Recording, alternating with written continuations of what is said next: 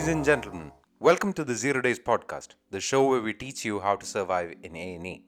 Accident and emergency, the only place where your patient can go from being absolutely adorable to John Wick and the Terminator combined in about 3 minutes. As always, I am Imthi, your host, and I'm joined today by Rosa and Fadi. Welcome to the show, guys. Hello, my name is Rosa, ED locum doc and gynae enthusiast. Gynae enthusiast. My turn? Yeah. Are you a gynae enthusiast as well? What people don't know is I have a bachelor's in obstetrics, though. Yeah, fun little known fact there. But I do see the least gang. yeah. My name is Fadi. You probably already know me from now. This is my third time on the show. Thanks for having me back. All right, guys. Good to have you here. Before we get the show on the road, quick disclaimers. First, our scenarios are entirely made up and bear no resemblance to anyone. Any resemblance to anyone is merely a coincidence. Secondly, this is a made-up scenario and how the person managing a case would go about it, as per the NICE guidelines and the guidelines that we usually follow at work. Please do consider going over your own local and national guidelines and discuss with a senior doctor to get their advice before proceeding. And lastly, this is aimed at medical professionals at the FY2 level. And while it's educational, it should be taken just as advice. Alright, so with the disclaimers out of the way, now it's time to move to the ED dad joke of the day, where I torture everyone and make Fadi question his own existence. Are you ready for this, guys? Okay, Hit me. What's the proper punctuation for a negative pregnancy test? A period. Fadi. So glad. You can't really see my face right now. You should, though. Right, so now that we've gotten that out of the way, let's move on to our. Okay. They have a late night about Rosa just got it. Okay, so Rosa, can we continue? Right. Okay, I'm sorry. So now I that we said gynae enthusiast. gynae enthusiast. Cool. A period. Yeah. Now that we've gotten that out of the way, let's move on with our case today. Rosa will be taking the case and Fadi will be assisting her with it. Today we'll be doing something just a bit different. So Rosa and Fadi, let's get started whenever you guys are ready. Let's go.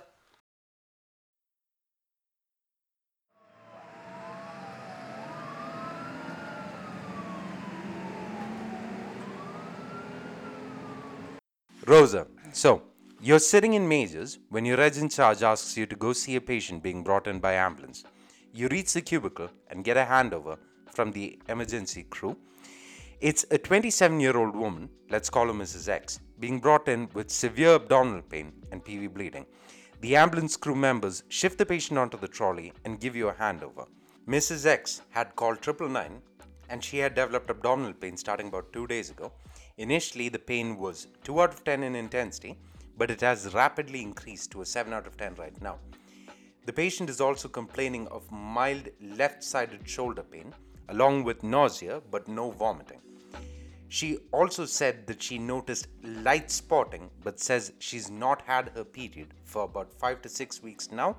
The patient says her periods are usually irregular due to her PCOS, and other medical history includes anemia for which she's on iron supplements and some mild eczema. When the ambulance crew got there, they noticed that the patient was doubled up in pain and that she looked quite pale. By this time, Mrs. X has already been shifted to the trolley and your trusty nurse has already hooked her up to the monitor. You look up and you see the following obs: heart rate of 95 per minute, blood pressure of 105/54, resp rate of 28, and SATs of 100% on room air. Rosa, can you quickly summarize? I know that was quite a lot of information, so let's summarize it for our listeners over here. A 27-year-old female with abdo pain and some light PV spotting. That's not unusual for her because of the history of her PCOS. Did we mention her sexual history? Oh, sorry, I actually forgot about that. So, she does have a regular partner and they are trying to conceive.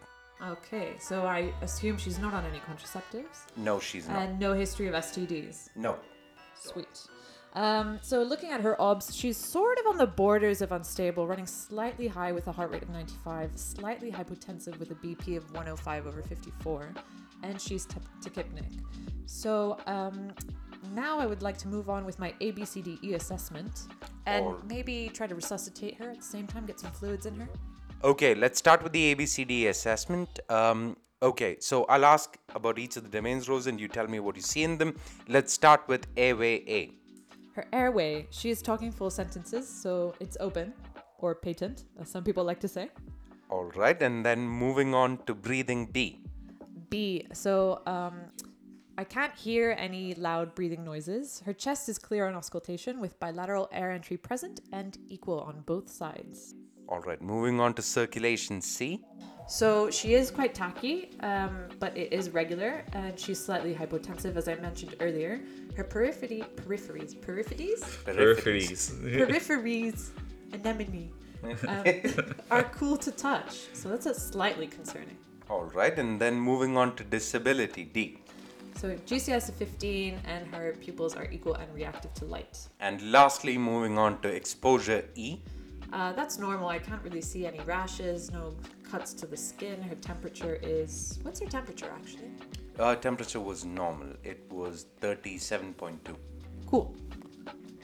All right. On secondary survey, I see that her abdomen is globally tender. She is guarding, and it's not distractible guarding. She does have some right iliac fossa tenderness. For the rest, her bowel sounds are normal, and I can't feel any masses. All right. So, time to bring Fadi in. Fadi, what do you think are the differentials for the scenario? So at this point, we'd have a couple. We'll start with the first one is appendicitis because of the right iliac fossa pain. Right. And obviously the tenderness in that area. Number two, we think of an ectopic pregnancy due to the last menstrual period being 5 to 6 weeks ago. I know that she has PCOS, but this is something that we should consider as well. Yeah.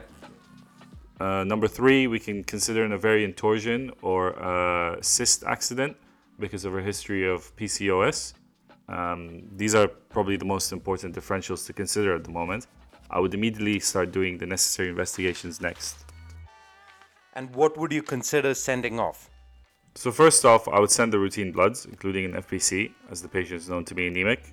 Use an EASE LFTs, CRPs to rule out an infection. But most importantly, a group and save and a coax screening along with other blood tests just in case that there is a bleed. Because sometimes you forget to take a group and save, and then by then it's hard to get access or you have to recannulate the patient. I would also get a urine pregnancy test and send off a beta HCG while we're there. All right. What if the patient is not able to provide a urine sample for the pregnancy test? Then what would you do? So a little hack for some of the juniors that are coming in and listening to this podcast is that you can actually use the VBG sample and you can put some droplets of blood into the cassette, and then generally that should work as an indicator of beta HCG. Okay.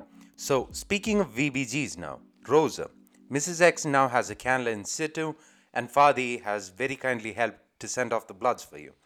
What would you ask to be started while waiting for the VBG? So I would start her on fluids and painkillers, and I would also like to do a speculum exam, see what's going on down there. Dun dun dun! It's time for a twist, Rosa. What's going on? Okay, so just as you're about to do a speculum examination, your patient says that the pain has increased and she feels like she's about to faint. You look up at the monitor and you see the following observations. Heart rate has just jumped up to 127 per minute. Oh no. Blood pressure is 65/48. Oh no. And the rest rate is 32 per minute. No. Right. By the way, the VBG has now come back. It shows you a lactate of 2.17 Okay. with a HB of 76. And everything else is Okay. within normal limits. Right. What now, Rosa? What do you do now? I would give you one word. Which is? Resus. Resus. Time to get to Alright. resus. All right, so the patient is now being shifted into resus. What else would you like to do as soon as the patient reaches resus? Well, obviously inform the reg in charge, escalate it to the proper people. I would also ask whoever is helping me. Fadi, is it you? Yeah. Great. Please try to get another line in, preferably a large bore cannula and another stat bag of fluids. Stat? Also, would someone please get this woman a pregnancy test ASAP? The pregnancy test has just now come back positive after Fadi used the VBG bloods to get it done. Yeah, boy. Alright, so Mrs. X is now in recess. Fadi, as we all know, getting a scan takes some time. What would be the easiest way to rule out anything serious happening in the abdomen? I would do a bedside fast scan to rule out any perforations or free fluids in the abdomen. If you don't know how to do it, just get help from a senior clinician as it will tell you quickly the status of your patient. Awesome. So, the bedside ultrasound scan has now revealed some free fluid in the abdomen. Rosa, what would you do next? Okay, I would immediately fast bleep both gynae and the surgeons due to the sudden deterioration of the patient with free fluid confirmed in the abdomen from the bedside ultrasound. I would also like to start a gram of tranexamic acid and send off for 2 units of packed cells, as Miss X is going to need it, especially if she's going into surgery, which I think she will be. Alright, dude. So, that was perfect. So, now that we've, basically gotten towards the end, let's go over the case one more time with Fadi highlighting some key points. Right, so things to note here is, number one, you'll always get red herrings in this history. For example, the mention of PCOS and an irregular period should not throw you off the possibility of an ectopic pregnancy. Remember, female patients plus childbearing age groups, plus severe right or left iliac pain should always instantly make you want to do a urine pregnancy test in the beta HCG. Number two, the little point about shoulder pain should be your first clue towards a hemoperitonitic buildup. This is called Kehr's sign, which is spelled Kehr, where the blood irritates the diaphragm and the phrenic nerve, causing pain to the tip of the shoulder. Remember to send off a group and save. You're going to need 2 separate samples sent at 20-minute intervals, and it's really important to make the details handwritten. No stickers allowed. Best case scenario, you're prepared for most eventualities without any increased risk to the patient, even if it's a bit of a pain to keep getting blood from that patient. The last thing is that a bedside ultrasound scan is going to help you immensely in these situations, so don't be afraid to ask a senior for help. And lastly, guys, it does not matter if the patient is diagnosed to have a ruptured ectopic or if it turns out to be an appendicitis.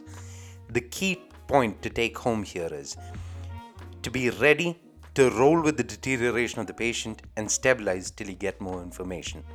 So, Rosa, what do you think the working diagnosis here was? So my working diagnosis was that this patient had a ruptured ectopic pregnancy, which was probably causing all that fluid buildup in the abdomen. She had a hemoperitoneum. The gynae team transferred the patient to theaters later, quite fast actually, and the patient underwent surgery and recovered successfully. Excellent management, guys. So, how did you find this new case format where we actually started with a patient in majors who later moved on to recess? Yeah, I mean, that's a very realistic scenario, I'd like to say. Yeah, I thought it was quite refreshing. Kept me on my toes. Alright, so that's a wrap for today's episode, guys. As always, consider following us on our social media page, the 0 Days Podcast, where you can view our escapades in ED and also see the memes that we like. Please don't forget to follow us on both Spotify and Instagram and leave some comments if you want to help us improve the show. Please do let us know your thoughts about the podcast and how we can improve it. Also, don't forget to grab the free cheat sheet attached with each and every episode for a quick overview of today's case. As always, if you're on your way to a shift, have a great shift. If you're on your way back from a shift, get a good night's sleep. And if you're on your 0 day, enjoy your 0 day. Thank you so much, guys. See you in the next episode. Bye. See ya.